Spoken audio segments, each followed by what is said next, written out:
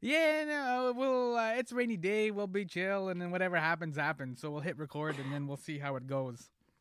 Okay, love it.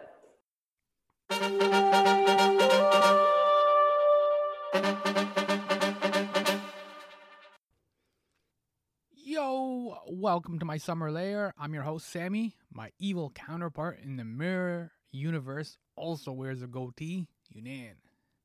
We got a sci-fi movie for today's conversation. Or is it?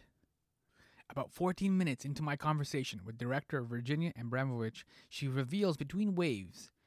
It's a love story, but then it's like this weird love story where there's very little love. And there's actually a lot to love. There's also a mystery in the middle, a disappearance with unique sci fi elements, such as the ability to travel between dimensions. What? I wonder if that's responsible for one character's disappearance. He's not gone, he's just not here. More than just Between Waves, Virginia and I discussed the original Star Trek series, which of course introduced us to the Mirror Universe and the goatee Spock, Brian Greene, a theoretical physicist, and telling Toronto stories in film. Surf's up. Let's get into Between Waves. And by the way, congratulations! Between Waves got into the Philip K. Dick Film Festival. That's a Yes. good sci-fi nerdy film festival. Thank you. Mm-hmm. Yeah, it played in a few sci-fi like nice ones that I'm really happy about. Mm-hmm. Yeah, that's cool. I guess it's got to be a weird thing because, like, I guess you can't travel to all these film festivals at this time, and you can't attend the screenings, and yeah. Yeah. It also won like best feature at Boston Sci-Fi. Mm-hmm. That would have been also so cool to go to. Yeah. They have like a 24-hour. They just run sci-fi films back to back, and they just have like 24 hours of they just do the pull. Well, in real time, but not like. Anyways, it would have been really fun to do things like that. Yeah. So now, are you ready to talk about traveling between dimensions? Okay, I'll do my best. All right. So, Between Waves is your debut film. Congratulations, you've co-written it.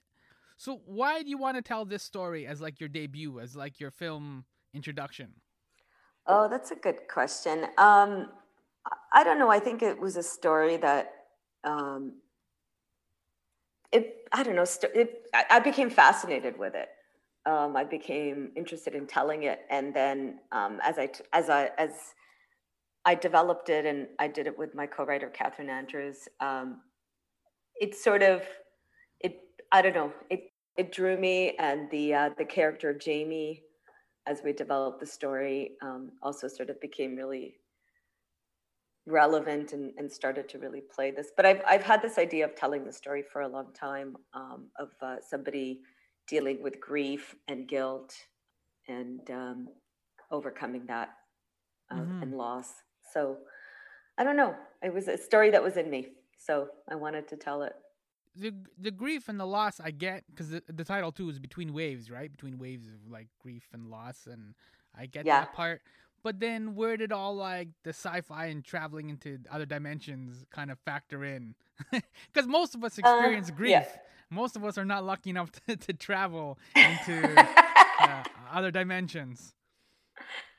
Well, part of the thing I wanted to look at was mental illness, and that place where people are who experience mental illness, which is like in this place where they're kind of living in reality, but living in their own reality. And it's an interesting, like I've lived with somebody that was going through like bipolar episodes, and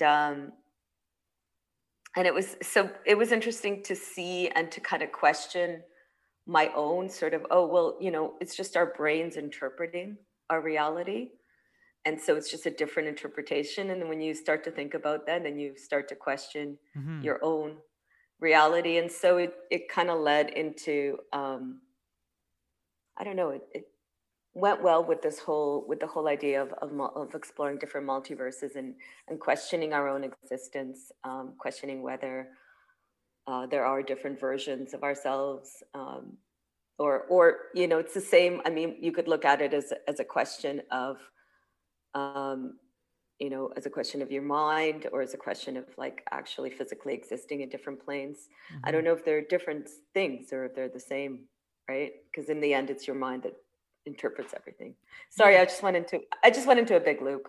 No, no, no. But it makes sense what you're saying because, I guess I don't know if it's necessarily bad or good, but like one of the aspects of mental illness, most mental illness, is that it traps you in the present, right? Like you're either depressed or you're anxious or whatever. You're in this present moment.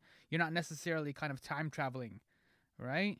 Where like when you fall in love, you start thinking about future possibilities, right? You think about future dates, certain Mm. things, and so you kind of mentally start to time travel. You're not just in the present with this relationship, but you're time traveling, right? And those are the two kind of parallel tracks that ran through the film. Is that off? Yeah, and well, there's also, I mean, there's in the film, there's also the backstory is told backwards, and we find out what happened, but we start at 5 years and we go backwards in time. So there's also looking back, Mm-hmm. and there's a lot of crossing of things. There's crossing of realities, of parallel dimensions, but there's also crossing of timelines and going back and forth. So that's another part of the story. And there's a story that unfolds forward and a story that goes backwards, And you, into the past. yeah. So you talked about like living with someone in terms of the mental illness. Your film rings true. Like there's an authenticity to it. I guess you did some sort of research, I guess, for traveling in time and multi dimensions and stuff. Did you get to Yeah, travel? I read I read Brian Greene, Mm-hmm. who's a quantum physicist, and he writes. I think anyways. He theorizes about quantum physics and multiverses, and he's got really cool books that he's written that when you can only read a few pages at a time, and then you have to think about it, and then you go on. So definitely was an influence and made me really think about it. Um, and yeah, I think, am I answering the question? I'm sorry, I kind of got distracted. No, no, no. That's fair. Yeah, because I want to get deeper into your nerdery now, right? Because it's like Yeah. there are some sci-fi elements of as we've already touched upon in Between Waves. So, like, what are some of your? I know this is a big question, but do your best with it. But like, what kind of like sci-fi movies or TV shows or books make you the nerd that you are? Oh, I've read sci-fi since I was a teen. I got into there was a series of books called the Blue Mount. Oh, is it Blue Mountains? What is that one? There's three of them, and it's it. Anyways, that was the first set of Mm-hmm. sci-fi stuff that I read. Then I read a lot of Arthur C. Clarke, Isaac Asimov, um, and let's see. I'm trying to think of Neuromancer. I can't remember the Oh, William Gibson. William Gibson. Thank Yeah, you. yeah. Recently, I read Born. That was really cool. Have you read that one? No, what's that one? Tell me, tell me. Oh, that one is really neat. It's a very modern sci-fi world, but where it's genetic engineering becomes part of the world. Mm-hmm. So the whole premise is that it's this society that's basically consists of a lot of it's genetics engineering gone really really wrong. As it always So does. as it always does, it always does. Yeah, I hope not, I know. but it's kind of like it's technology and genetic. It's really cool. Mm-hmm. It's very very cool. So that it's kind of got me thinking about another story that I'm working on right now. But yeah. Why did you gravitate as a little girl? Then why did you gravitate towards those stories? Like, what was the Yeah, it was covers that probably got like you? more like mid-teens, but I don't know. It's interesting why. I'm not sure why. Um, but it informed it got my imagination going a lot more than like just a straight story. Yeah. To me, that was really exciting. And I think that sci-fi explores issues of humanity and human nature by like kind of stepping outside. So we're not in our, it's what if, it's looking at, I was really into Star Trek, the original one. Captain Kirk. With Spock and Captain Kirk. And it was just like, I mean, maybe that's what was on TV with reruns, but that was, it was, it captured my imagination. Star Trek. Margaret Atwood also has some really great sci-fi stuff that, yeah. But Star Trek's a great example of what you're talking about, because it's like they operate as metaphor, right? So it's not necessarily like the Klingons were originally kind of the Russians, right? That was where that Cold War and all that kind of stuff, that fear, the Red Scare and all that kind of came from. It's hard to see that now, right? When you look at how the Klingons evolved, but like, so that as a metaphor was a way to kind of like talk about that and give that kind of fear some language, but also then some hope as well between like the diplomacy and that kind of thing. Yeah, I think that's what good sci-fi does. It becomes a metaphor for looking at ourselves, and it's kind of like a very introspective way, because you're able to focus on one issue or one, like you said, like, you're able to focus on, because you take it out of the context of our lives. It's almost like the same idea when you travel, right? And you look back at your life and you go, oh, like, you all of a sudden you see all these things about yourself. So for me, that's always been an interesting way of looking at humanity, by doing it through a sci-fi lens. So then sticking with this idea of traveling, especially traveling between dimensions, and as a nerd and as a sci-fi fan, like, how excited were you to build a universe with like rules and physics and like, you know what I mean? Like, you had to build this kind of world. Yeah. So what was that like being an architect now? On the flip side, you went from sci-fi fan to architect. What's it like to be an architect? That was a lot of fun. It was a lot of fun, but it was also hard, because you start to build rules and then you're like, oh, but that's not going to work because this doesn't make sense now. And this, so it's fun. It's fun to create a world that's gonna facilitate what you want it to do, because there's a story that you're trying to tell, and so your world has to play along and accommodate the things that the characters need to do.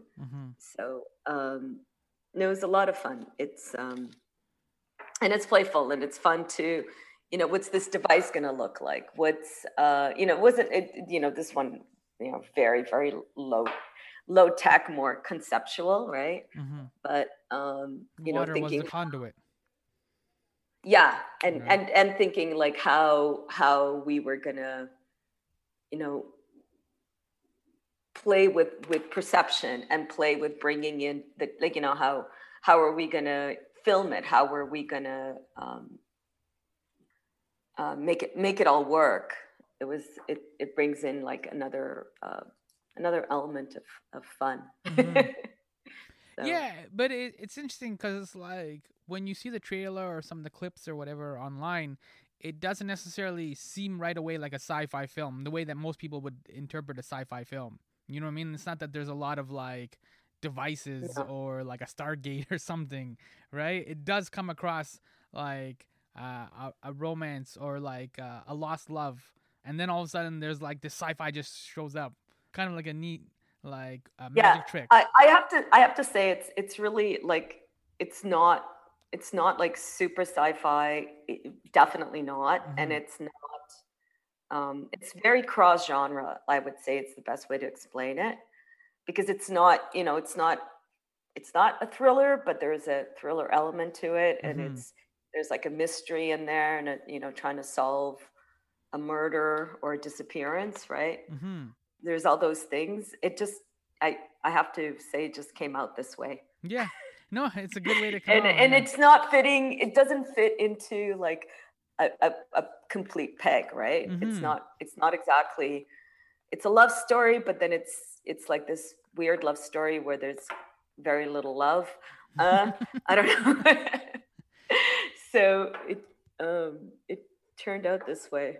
Would you say then that, like, the way you're talking now, like, would you consider this film kind of mirroring the creative process as well? Especially what Isaac went through. Isaac was one of the main characters and the physicist in the film, where, like, he sees all these different things in his head, all these possibilities in his head, and he wants to kind of get them out or connect with them or bring them into the real world, quote unquote, into the real world. Like, does it mirror the creative process as well?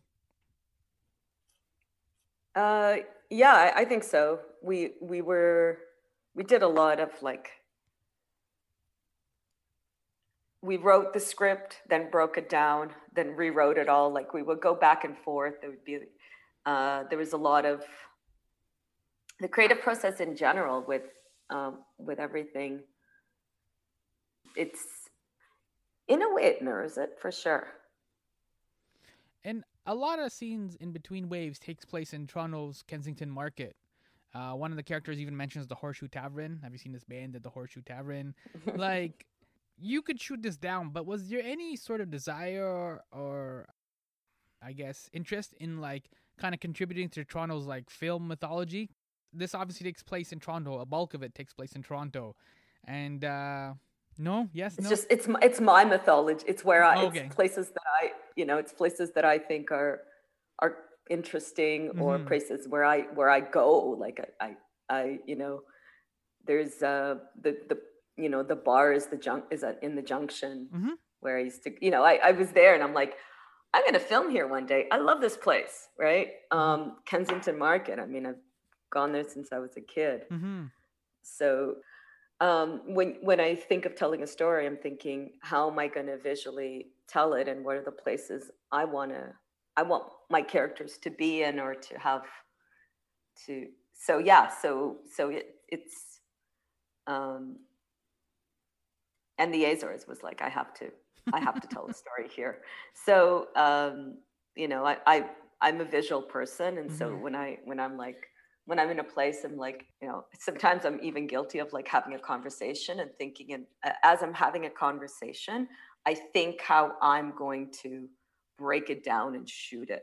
Hmm. It's really messed up. Yeah. So yeah, so it's place. Sorry, I don't know why I told you this, That's but good. Yeah.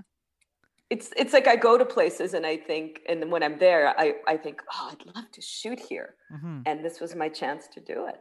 So Yeah, because it's just interesting because, like, even the movies that are set in Toronto, you don't really see a lot of, like, Kensington Market and things like that, like little pockets like that of Toronto, which is why I was like getting it it's because my Toronto. yeah, it's your Toronto, right? Like, everybody, because if you watched a lot of movies, then you've already been to New York City and you've been to LA, right? Like, we've seen all those streets and those bad alleyways and everything like that.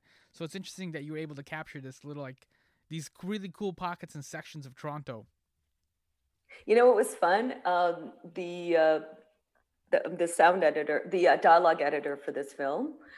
So we were hanging out, and he bikes a lot, right? So Mm-hmm. he knows Toronto really well, and he literally he could from the film pinpoint every street corner. Oh, wow. He'd be like, "Okay, that's Dovercourt. Okay, that's." Wow. so Yeah. so yeah, if you know Toronto, you I guess you'll appreciate some of my locations. Okay. And what you're saying too, like how you can't quote unquote turn it off, and you're always like seeing things visually. Your IMDb lists a number of film positions, right? Production coordinator, AD, production manager, cinematographer. Did working in these various different film positions, did they make you a better director? Sort of like a film school almost? Yeah, absolutely. I would first of all, cinematographer. I only filmed one thing, and that was just because I was in a situation where I had nobody else to film it. I'm not a cinematographer. Just want to clarify that. That was just a little documentary short that Mm-hmm. I happened to be in the right place at the right time with a DSLR. It wasn't Yeah. even a proper camera. That's a hard job too, the cinematographer, like to get it like a skilled one is incredible. Like it adds so much to the film. Well, you can't. I mean, that's the person that's going to translate everything into movement, into light, into framing. It's yeah. It's like your top key create. It's one, the top key creative people. Your cinematographer, your editor, your composer, production designer. Like those are your. Yeah, which is sad because I'd say first AD. I'd add first AD to that. Yeah, which is sad because those are the roles that we don't tend to celebrate, right? We're like, when people talk about films, like they know who the actors are and they'll know some of the directors. Maybe sometimes like the general public will know like a writer or two, and then it starts to fade. And I'm like, but like it's a village. Like when you've been especially on a larger film set, it's a village of people that are all working in concert to like make this thing happen. Absolutely. Sorry, I would say my actors are also definitely key creative. Costume designer is really important too. There's a lot of every role is really, really important because you have to do it right. Otherwise, things fall through the cracks. But sorry, you asked me about your experiences. My experiences. So I didn't go to film school in university. I did mass communications and political science, and then took a few film classes. And when I got out, I said, okay, I actually really want to make films, because I did take some film classes at the end of my my university career. And then I just started to work on film sets. So I worked as an assistant director for a long time, but I also, because I produce my own films or co-produce them and stuff. So I coordinated. I just wanted to learn about filmmaking, and I just want to say you could never learn enough. I am learning every time I make a film. I learn, and that's why it's so important to have good creative partners and really knowledgeable people around you. I'm always learning. That's what I love about filmmaking. So I worked in the industry for a long time. Filmmaking is just solving problems, right? That's what it boils down to. It's a traveling circus, yeah. And it never quite fits in anywhere you bring it, and there's always something. But yeah,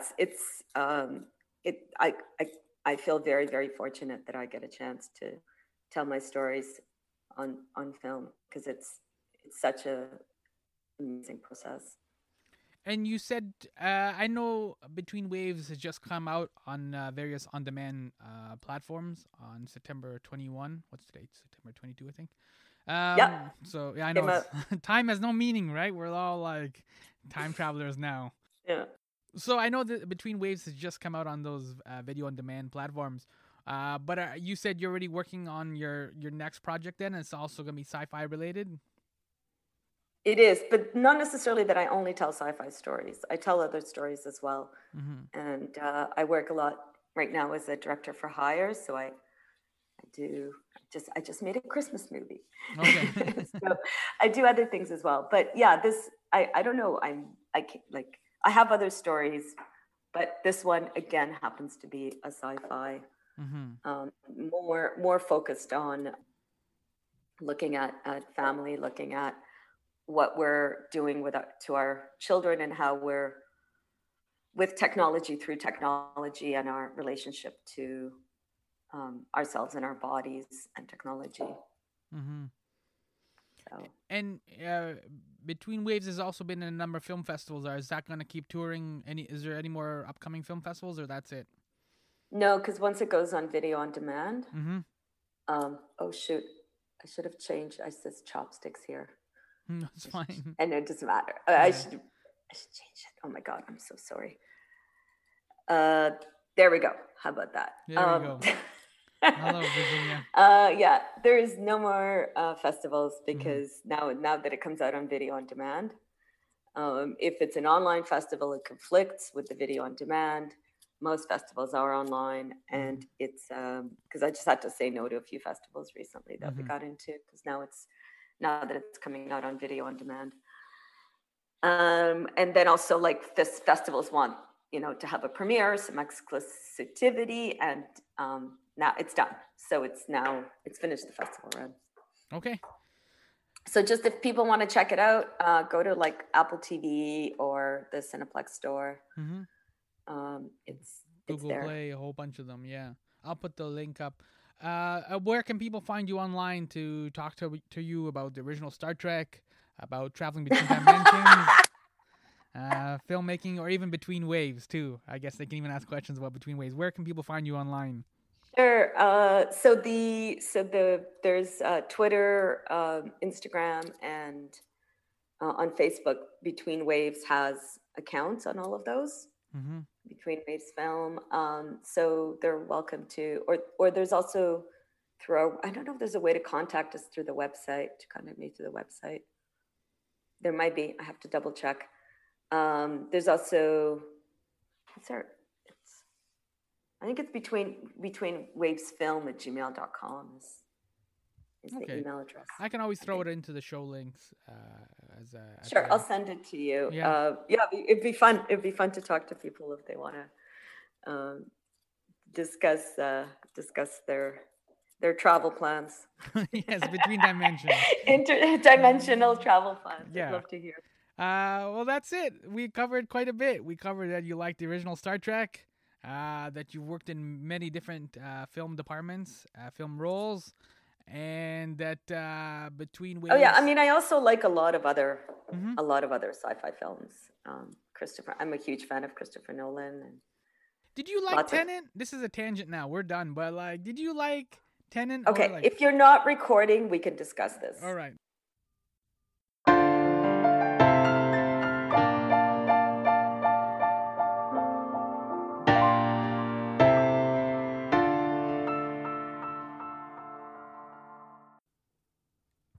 That was director Virginia Abramovich. Her feature film is Between Waves, and I am Sammy Yunan. From the various on-demand platforms you can find Between Waves, you can also check it out on Hoopla, the Toronto Public Library streaming service. It's like Netflix for pop culture via the library. How fresh is that? Virginia mentioned Brian Greene. His fifth book, Until the End of Time, came out in 2020. And I sadly have not read any of them. I have homework to do, but so do you. Check out James Glick's Time Travel, A History. Time Travel, A History, that's the name of the book, which deftly documents this wonderful phenomenon, including our relationship to time, the origins of the time travel concept, and so much more. This nonfiction book is fantastic. It's sweeter than a TARDIS and funner than a DeLorean. That's your homework. Thank you for hanging out with me in a Netflix world. Traveling between dimensions, yo.